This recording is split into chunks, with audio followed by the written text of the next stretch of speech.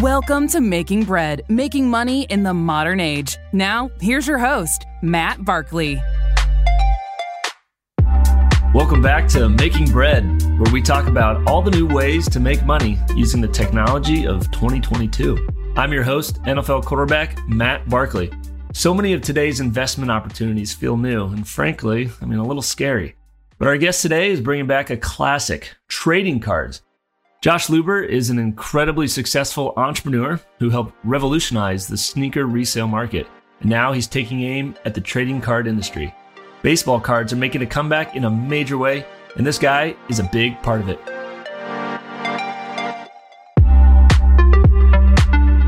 Josh, what's up, man? Thanks for joining me. Thanks for having me. I love it. I am a big StockX fan, a sneakerhead. I don't know if I'm quite on your level yet. I have a box of trading cards, probably like everyone else in America. And I love your story, though, of how you started StockX and the idea. I saw a little segment how ideas mean nothing. I know you probably said this in many interviews, but I want my listeners to hear this because it's great for all audiences. No, ideas are worthless, right? Execution's the only thing that matters. That's right. StockX is a perfect example of this. We didn't make this up. All we did, we copied the stock market. The stock market has been the most efficient form of commerce for 150 years. We just executed it in a different way. We created a marketplace for sneakers for it. So as a entrepreneur, particularly as a young entrepreneur early on, you get really worried that you're going to go tell someone about your idea and they're going to steal your idea and go take it and the whole thing. And in fact, the inverse is actually the truth, right? The only way to actually refine it, build it, find people to work with is to talk to everybody about it. And it's not about the idea. It's really about how you build it. That's so true. You've done an unbelievable job. Well done. Thanks, man. I got to ask, do you have a number one favorite piece of memorabilia that you've owned? Because I want to say own because you might have sold it at this point. Do you have a top one? Well, the word memorabilia is tough there. I have a lot of things.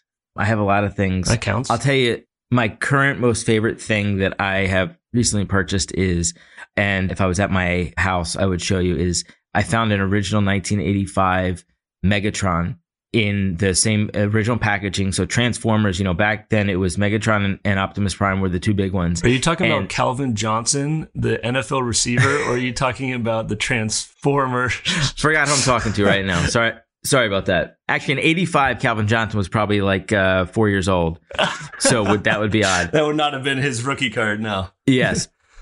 Transformers. And what's extraordinary about this, first of all, it's in unbelievable condition and it's not graded. So they do, and this is a whole nother deep dive here and all this, but there's grading for toys and G.I. Joe and He-Man and Transformers and all that. But I don't like buying graded toys because then you can't play with them. Right. And so I found an original Megatron, 1985, but the packaging is like pristine. But here's the thing, that product, people don't remember because in all the new Transformers movies, Megatron was a gun.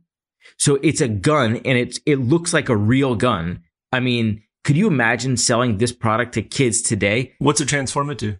He transforms into the robot. So he goes from a gun into a robot. Optimus Prime was a truck and he transformed into the robot, right? Transformers all transformed into the robot. Yeah. And so I had this thing in my house and my 9-year-old daughter picked it up. Was like, Daddy, is this a real gun? I'm like, whoa. I'm like, first of all, you're not playing with this anymore. Second of all, it is absolutely not a real gun. But just everything about this of the difference in time and nostalgia. And I remember as a kid, my mother wouldn't let me have it because it looked like a gun, anyway. So, and then I bought another one. So I have two of them. I have two Megatron Transformer 1985 guns. Mint condition. Mm-hmm. Besides your daughter playing with it. That's cool. I love that. Yeah. Well, I transform it all the time, in meetings. I'm like, that's a cool piece of memorabilia. Have you ever asked anyone for their autograph? When I was young, so I grew up in Philly, we used to go down. My father used to take me to Sixers games before the game started. This was back, in the mid 80s where you could just walk down the court and in warm-ups and we would go and ask people for autographs all the time. And the last auto I ever got was Sedale Threatt, who was a backup shooting guard for the Sixers in the era when Barkley played. And that was it. And that's the last time. I've never gone up to a famous person on the street or anywhere. I kind of feel like it's weird to walk up to someone Bo and be like, hey, can you sign something? So, yeah. It's for kids. Good job. That's a cool experience though, back in Philly. Mm-hmm. Well, nice. We'll talk more about memorabilia and the baseball card. revolution. But before we get there, we have to take a look at some of this week's top headlines in a segment we call Whale Watching. All right, a little trivia mixed in here too. All right, a rare card signed by Michael Jordan, Kobe Bryant, and LeBron James, all right, is set for auction. And there are only 5 of this card in the world. One of them recently went for $320,000.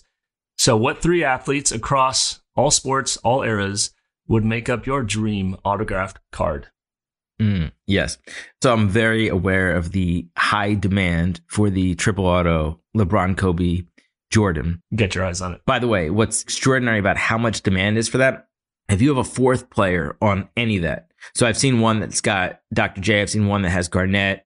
It's about $300,000 if you have all 3 of them. If you add a 4th player, it actually decreases the value by like 60%, like 80%. I could have bought the one with KG for $60,000 and the 3 that sells it. Anyway, so for me, it's probably going to be Mo Cheeks, Randall Cunningham, and Reggie Miller. Good list. That's a good list. I like it. Looking for the Trinity, not a 4th, just 3 to keep the value high. Mm-hmm.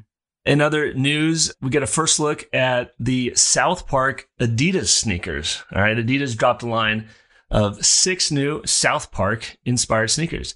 If you could design a line of shoes based on any TV show ever, what are you going with? West Wing. Would that be a business? The West Wing shoe?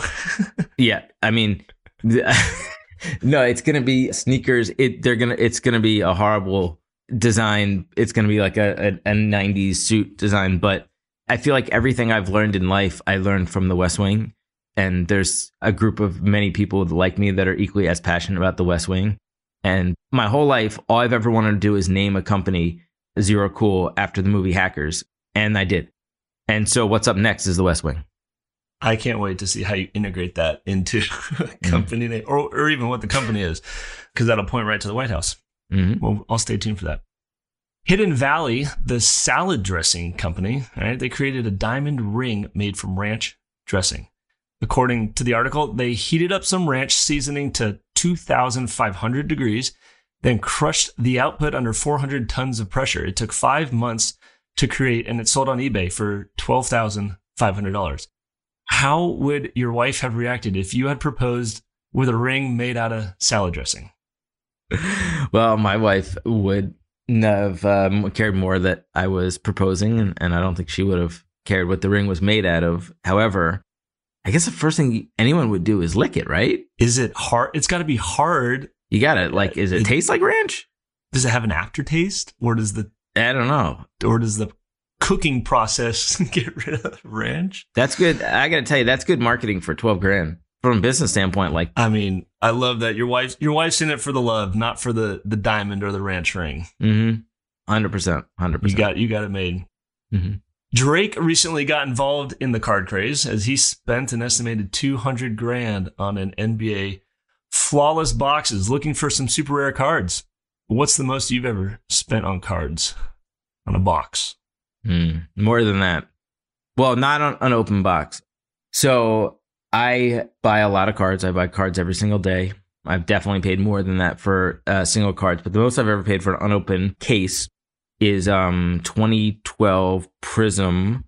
I think I paid a little over $100,000 for the case, which is, it's probably worth maybe $150,000 right now. It's in that range. But that was the first year of Prism, which is sort of the most notable basketball brand for trading cards right now. And it's got 2 years of rookies. So it's got like Kawhi, Anthony Davis, Kyrie, Klay Thompson. So there's a lot of good rookies in that set. So. Nice. And lastly, despite poor projections, Nike actually released a strong financial report for the third fiscal quarter, and their shares went up 4%. Their stock had taken quite a hit this year, so it was a nice rebound. I know you're not in the shoe world as much anymore, although you probably pay attention. But do you think this is a sign of brighter times ahead for Nike? Oh, long on Nike. Are you kidding me? Yeah. You know, first of all, it's hard to stop that train. Yeah, I mean, they're so good at so much. Yeah, I would not bet against Nike on anything. Any blips is like, come on, it's Nike. Swoosh, send it. Yeah. Love it. All right, let's get down and dirty now. into your passions. So many things that we talk about on this show, they sound imaginary. They have, a digital signal to them, whether it's NFTs, cryptos. There's something really physical. You can't hold them in your hand, but you decided to go a little different way, a little different direction with trading cards. Can you expand on that? We all grew up in the same era, and we all collected cards, and they all sat in our parents' basements for the last 20 years. Right. And now we get to all do it again. And that's the whole thing. I mean, when I was 10 years old, the only two things I cared about were sneakers and trading cards. Yes. And I got to do one, and now I get to do the other. But what's interesting about trading cards is, well, there's a whole lot, but to this point, trading cards being this physical relic, trading cards are a historical record. They tell a story of a people and a time and a place. And ordinarily, that's been the story of the 2014 NFL season or whatever it is. But it can also be the story of, a TV show, or it can be a story of a group of artists. And the opportunity to really expand where trading cards have been and where they go around that idea of historical records and fandom is extraordinary, because we've all become collectors. I mean, we just talked about like 6 things I collect other than cards on the lead up to this. So it's a jumping off point to all of that as trading cards become more integrated into culture. And it seems like things always come full circle, right? And you had success in the fashion industry, where what's old becomes new again, and as new generations catch on. I mean, what is it about not just our generation, but I guess society, and wanting to bring back classics? Is that just a generational gap? I mean, with physical cards and the resurgence of baseball cards and all of the merch. Yeah, I mean, what do you think? What is it? Yeah. Well, you hit 2 things there, but our generation, I think, is much different than our parents' generation in that, we grew up in the heart, and you teased this, right? We grew up in the heart of the Nike marketing era, right? We grew up in this time where consumer goods were transforming from you buy a pair of shoes to play basketball, and my father grew up in there, and all of a sudden Nike marketing and Air Jordan and Mr. Robinson's Neighborhood and I'm Not a Role Model, and all the things that left such an impression from just a cultural aspect of it, of man, these products mean so much more. And then, I think people by nature are collectors, hoarders, and you get 2 camps. You get some people that are very much I'm good, that's not for me. And then everyone else is almost inherently like this because of, I don't know, we grew up as hunters and gatherers, millennia ago. Just get them all. Yeah. Yeah. So now you're in a place where the access to these products, and then as our generation also was the first one to hit the internet right as we were making money. Mm-hmm. So now, and then, since then, it's obviously continued to expand. So I just think we have a different relationship with products that are the generation before looks at it almost like a waste of money and trivial. And then for us, it's much more than that. And it becomes much more cultural, identity. And then we could talk about the new generation and the younger kids, how they view that. And maybe it's different, and maybe it's digital, and maybe that's the way it moves. But for us, those things are important. Those things are important. Yeah, it seems like we're almost putting a price tag now on nostalgia. And there's a quantitative measure to... Hey, the nostalgia of a Megatron 1985 Transformer is about $450 on eBay. So right, or Pokemon cards that were all crumpled up and in the corner of your closet or whatever. Now that brings back so many memories of trading those and hustling to try to get a Charizard or whatever it was. And now there's a full-on marketplace for those. Yeah. 1,000%, right? Yeah. So you co-founded StockX, wildly successful. What made you want to transition, or why'd you leave? It takes a minute. It takes way more than a minute. It takes a while to realize that just because you started the company doesn't mean that you can't leave. And I was one of the 3 co-founders at StockX, but I never was the majority owner. One of my partners was Dan Gilbert, who's the owner of the Cleveland Cavaliers and Quicken Loans. Yep. And so, as the company grew and it was very clear that the company was going to pivot towards whether going public or, just that level of scale, it was pretty clear that I didn't want to be the CEO of a public company. And so I chose to replace myself as CEO and was working towards the next phase of that company when I discovered trading cards, and when those 2 passions of startup and the original vision of StockX merged with the trading card industry and what was going on there. And interestingly enough, the business that I'm co-founded now, this is a continuation. This is actually a more precise continuation of the original vision of StockX. So in a lot of ways, I'm doing the exact same thing. It's with a different company, different product, but it's the same vision and the same idea. And so that's like kind of the important thing as an entrepreneur, is that through line of what that vision is. And we can go deep on that if you want. But like in a lot of ways, I'm doing more of what I've always been doing, even though I'm with a different company. Yeah. So you're at Zero Cool, which I do want to talk about, but you're also the chief vision officer at Fanatics. And I think we've all known Fanatics for buying a jersey, for buying, alumni gear for your favorite team. But as the vision officer, I mean, I'm going to put you on the spot. What's the vision? And I mean, what excites you about the future of trading cards with a monster like Fanatics? Yeah.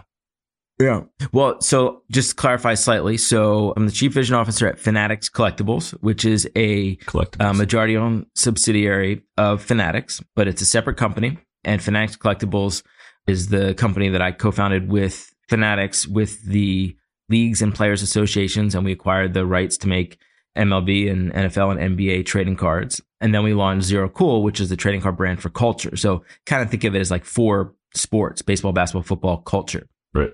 This business and the chief vision officer of Fanatics Collectibles, first of all, I'm a huge Simon Sinek fan, and he kind of believes that chief vision officer is the more apropos title for CEO. And I'm a big believer in that as well. Over the years, I've kind of learned that there's 2 different functions there, and the vision side, the strategy of how does this business move forward, that's the stuff that is more my speed. But it is about the vision, the strategy for all of this is, how do we grow the industry? How do we take an industry that has been around since the 1800s, and in the last 5 years has grown tremendously? The whole industry is maybe 5, 6, 7x what it was 6 years ago, but now bring in technology and create a marketing company, create a marketing industry that didn't exist before.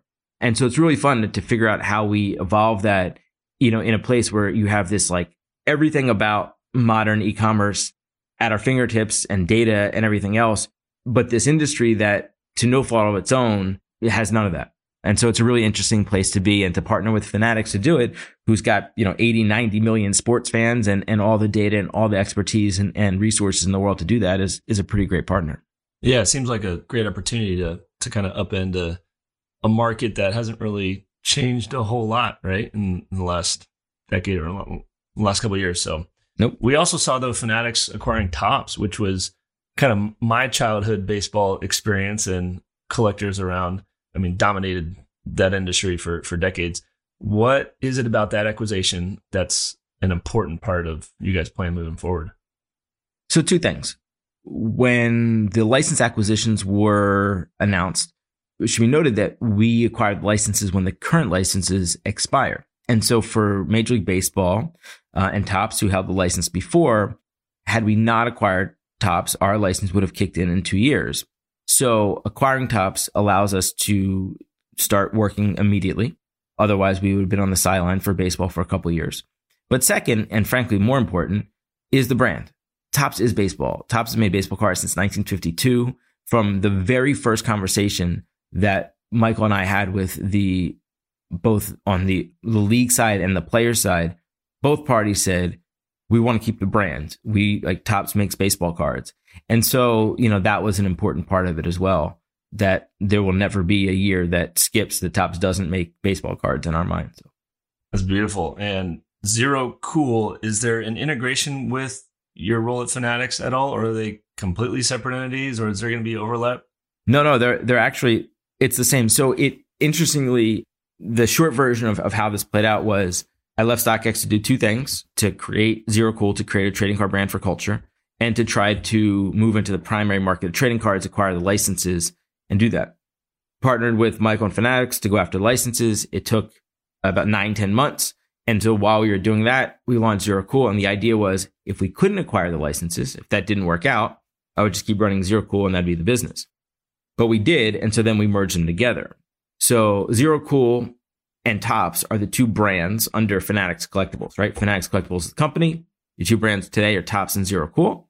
There may be more brands in the future, but today those are the 2 brands.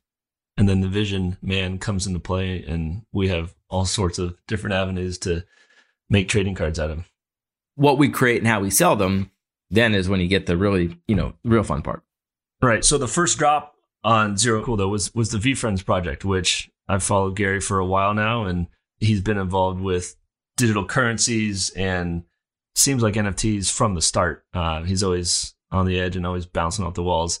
Mm-hmm. But yeah, Gary Vaynerchuk's NFT release is converting digital art to physical art, which is kind of the opposite of what, JPEGs are as normal NFT profile pic or whatever. But is that conversion from digital art to physical art going to be a key component beyond just the VFriends release? Well, it's interesting to focus on that part of it because obviously the inverse, like you said, is the entire conversation, not the entire, a huge part of the conversation around NFTs. For us, it's about the IP, the partnership, the brand, VFriends, as even more so than the art itself. Zero Cool is a trading card company for culture, for all aspects of culture. Historically, there have been trading cards for more traditional IP, TV and movies, but this is about whether we do trading card sets for musicians and artists and fashion designers and philanthropists and politicians and business people and dentists, like whatever, every walk of life, there's a potential opportunity there because that's part of our culture, except for sports, which is already very well covered through the others. Right. And NFTs are a very important part of our culture right now.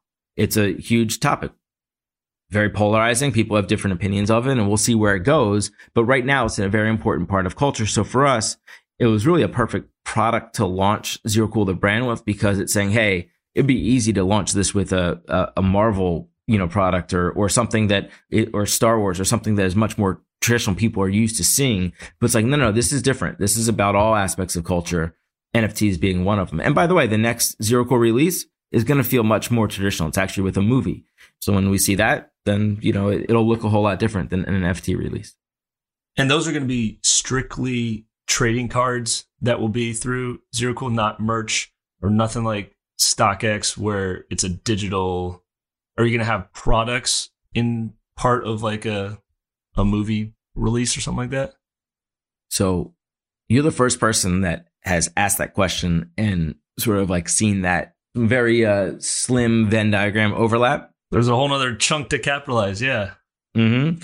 Look, first and foremost, we're a physical trading card company, period. Yeah. But there will be digital cards. There will be cards that take the form of NFTs. That's easy. But there's no reason why there wouldn't necessarily also be merch and other products that are related to it if it makes sense for the product, for those brands, etc. If we're doing trading cards with a streetwear brand, then maybe there's a streetwear capsule that goes along with it as well, right? This is about all aspects of culture. And so it's okay. It doesn't have to be, as narrow as people view trading cards today. Do you guys have full control over the releases, or have you considered opening it up as a marketplace for creators to come in and release their own drops or their own packages? Yeah. So that's an interesting sort of potential evolution of this. Today we're a primary trading card manufacturer. Right. As we just hit on, there may be other products as well that we also create. But the natural convergence of all e-commerce is that primary and secondary markets start to converge. I mean, that's what StockX was about. And certainly, we're seeing this in other places. You're seeing NFT projects that, like Meebits, when Meebits released, it released on Larva Lab's site, and then there was a Meebits marketplace attached to it so people can buy and sell it in the same place. So we don't do this today. Zero Cool, neither Zero Cool nor Topps nor any products under Fanatics Collectibles do that. But is it a possibility? Sure. I mean, I think that it's just the natural evolution for all of e-commerce. And so it's just a question of who you do it, how, with whom, and when. In addition to the specifics of trading cards, what are your thoughts on digital collectibles like Top Shot? Is there enough room in this space for everything to kind of coexist, or do you think there'll be a top dog to edge everything out? NFTs are real. Yeah. Right? Digital collectibles are real. Absolutely will be part of our lives for a long time to come. I think there's a tremendous amount of shakeout to happen and evolution in terms of how and what it looks like.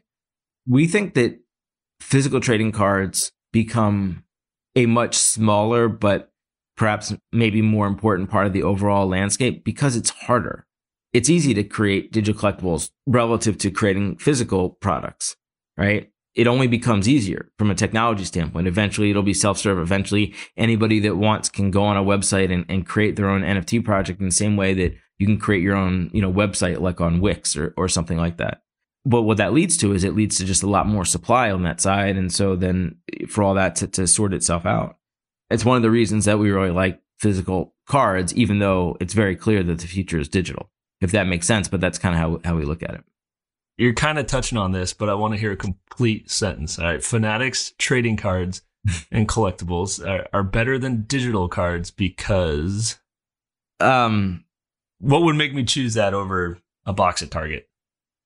There are different products for different consumers. Let's say that. And in 40 years, maybe there's no physical cards being printed anymore, right? Maybe culture and the people that care about trading cards in that form, it's all the kids that are being born today that are the ones that are driving that industry, and it looks different, right?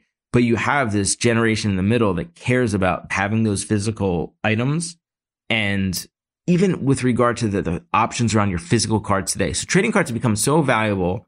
They're businesses that are storage facilities, vaults for cards, right? Yeah. You can send your card off to PWCC as an example of one of the leading ones, and they will store your cards. You have digital access to it, etc. I don't want my cards going anywhere. I like to have them and hold them and be able to show them to people. And even though, maybe it's smarter from an insurance standpoint and everything else to have them, there. So it's a tough question. I mean, you can go through the talking points on cards versus digital, but it's really about different customer segments and who likes what and how. And right now, go to a card show, man. Like there's so much energy. It's so much fun going to a card show. Like the flip side of it is the digital version of that is just looks like eBay. It's great. You can buy it, spend a lot of money. You can sell a lot of stuff. Yeah, or physically opening a pack and like that surprise that you get. I mean, that's absolutely, it can't really be replicated. By the way, you can digital packs. Yeah, but the excitement is not quite the same. The feeling of it, no. The feeling of like when you open that pack and like right where the seam is of like, you hit the seam the right way. So it opens exactly right. So you know that it's not going to be damaged when you open it, right? Or you miss it slightly and you're like, okay, now I got to like Jimmy, like all just the whole, and then the smell of like cards as they come out of the pack. I mean, in the old days, packs came with that stale, rock hard stick of bubble gum, right? Is there a way to bring that back or make something similar? So interestingly, you can go buy a box of cards from 1985 and the gum's still in there. And all the time, somebody always dares somebody and somebody always eats it, right? Someone will put a piece of gum in their mouth from 1963. Calcified sugar, Yeah. But one, it would ruin the card because you would end up staining the back of the card the gum was on, right? So that was horrible, particularly if all of a sudden, you pull a monster card, you got like a George Brett rookie card, and then there's a piece of gum stuck to the back of it. But also it just, now you're putting through, I forget what the rules are, but there was some sort of like FDA rules and about having like food and stuff. And so that they got rid of it. But I think there's something about the nostalgia of it. And it's like, maybe we bring back the gum from the cards itself. Find whoever made that like rock hard gum, right? At the end of the day, it was an incentive. It was an incentive for kids to go get a pack of cards because they knew they were going to get gum with it. It used to be the inverse, right? Yeah. It used to be like candy and you'd get a card with it, yeah. Right? You're selling the candy. Topps, by the way, when we acquired Topps, we just acquired the card company. They were still a candy company. They still made all that candy up until literally January 1st of this year. And we were like, no, thanks. We just want the cards. You guys can keep your candy. So that is wild. Oh, man. Well, we're going to transition into a little game variety segment. All right. You've answered a lot of questions and we'll have a little more trivia backed in here. Let's do it.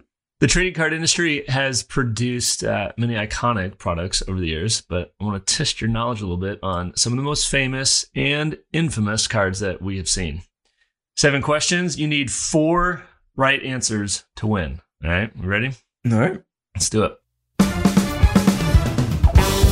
This two-sport athlete, that narrows it down. This two-sport athlete had a famous card in 1990 where he was wearing football pads and holding a baseball bat over his shoulders. Bo Jackson.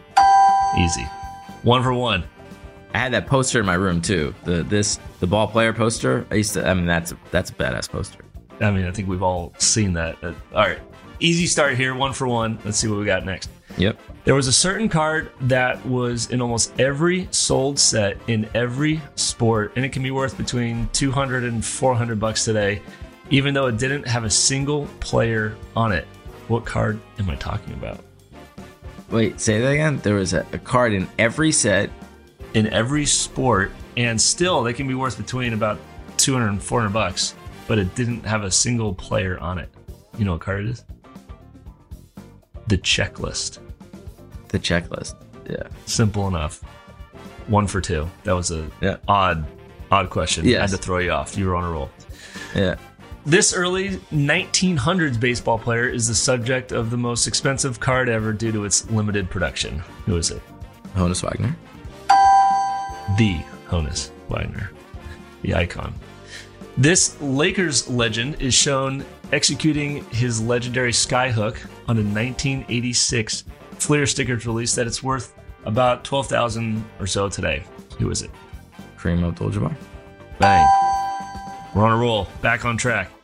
Beckett, the most prominent trading card resource out there, described a 1998 Peyton Manning rookie card as, quote, a pivotal card that forever changed the way we collect. What special feature does this card contain that was unheard of at the time? Were you talking about the 24 karat gold? It's even simpler than that. Is it the autograph, the contender's autograph? That's it. It's the autograph. Yeah. That was kind of unique at the time and changed the game. Do you still seek out autograph cards over 10 cards? So interestingly, I don't collect a lot of autograph cards.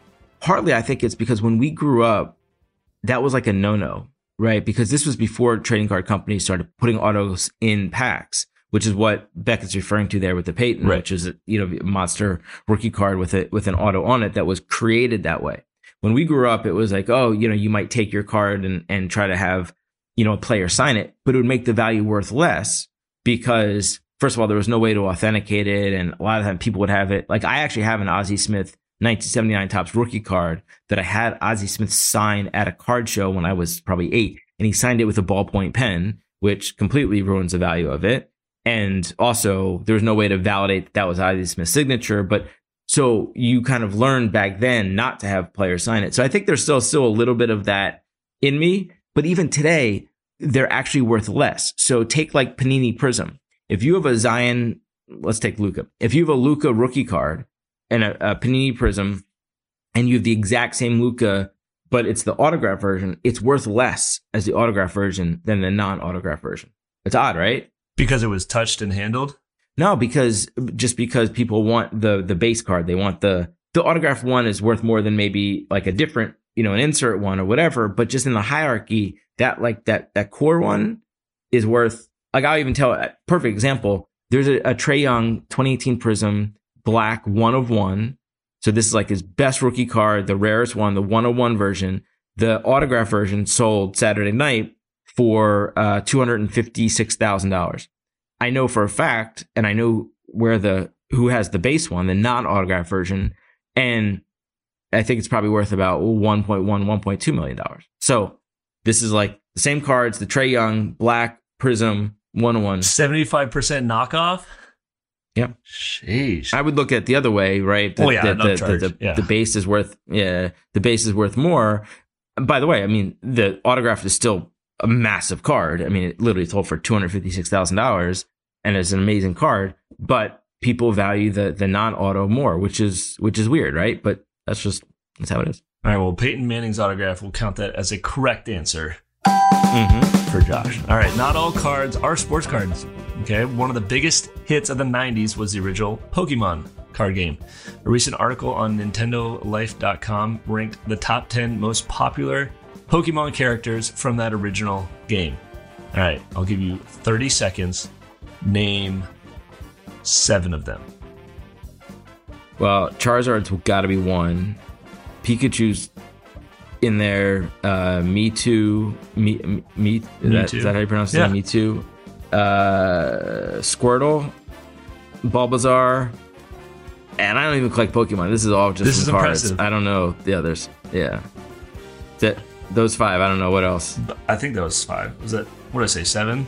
Yeah. I'll give it to you because I was stuck at Charizard, Pikachu, and that was impressive. Right. We'll give you a correct answer on that. I think we had Snorlax. Did you say Bulbasaur? I don't know, Squirtle. Yeah, I said Bulbasaur. Squirtle. Anyway, that takes it back to. So I'm like the generation right before that. I never collected Pokemon cards, but I just know those cards just from seeing them pop up at auctions. And I actually only own 2 Pokemon cards. There's 2 different Pikachu like rookie cards. I bought 1 each basically for my kids at some point because they like Pokemon. And at some point, maybe they'll care about it. So I sort of bought 1 Pikachu each for them and put it away. And I just think Pikachu has better branding than Charizard. Like, I think Pikachu's like long term, but Charizard's worth way more. The Charizard rookie is worth a ton. And that's the one that what's his name? Logan Paul wore in the ring. And was that the hologram one? Yeah. Well, that's also the thing is from a manufacturing standpoint, the Charizard was a holographic rookie and Pikachu is not. So I think that's part of it as well. All right, last question. You can buy a Matt Barkley Topps rookie card, all right, mint condition on eBay right now. Is the price of that card higher or lower than $10? Is it graded a PSA 10 or you're just saying it's in perfect condition? Hypothetically, it is. It's more than $10 if it's graded a PSA 10. If it's just a regular card that I found in my closet that my kid had, we'll give it $5. We'll count that as a correct answer. I think you were. Have you gone and tried to find your like rare cards? I have like jersey cards from like the original Panini shoot I did as a rookie. That's awesome. And they're probably worth it. I mean, I'm holding on to them, all right? Maybe one day when something goes down, I'll have them. But what's more fun is to go find the really rare ones, like the 1 of 1 that run off. So I have a friend who plays in the league now, and I won't share his name. He plays in the NBA right now. And frankly, I think his cards should be worth more than they are. But anytime I see like one of the really rare, like number to 5, like a 1 of 1 and all that, like I'm like, man, you got to buy this. I'm like, it's just to have the super rare ones. Like, I just think it's cool. Buy up my whole market and then send it to the moon. It's a good plan. Well, thanks a bunch, Josh, for joining me today and talking trading cards and collectibles. If you guys enjoyed the show, please remember to rate and leave a review or subscribe if you haven't already so you never miss an episode. Thanks for listening. I'm Matt Barkley, and this has been Making Bread.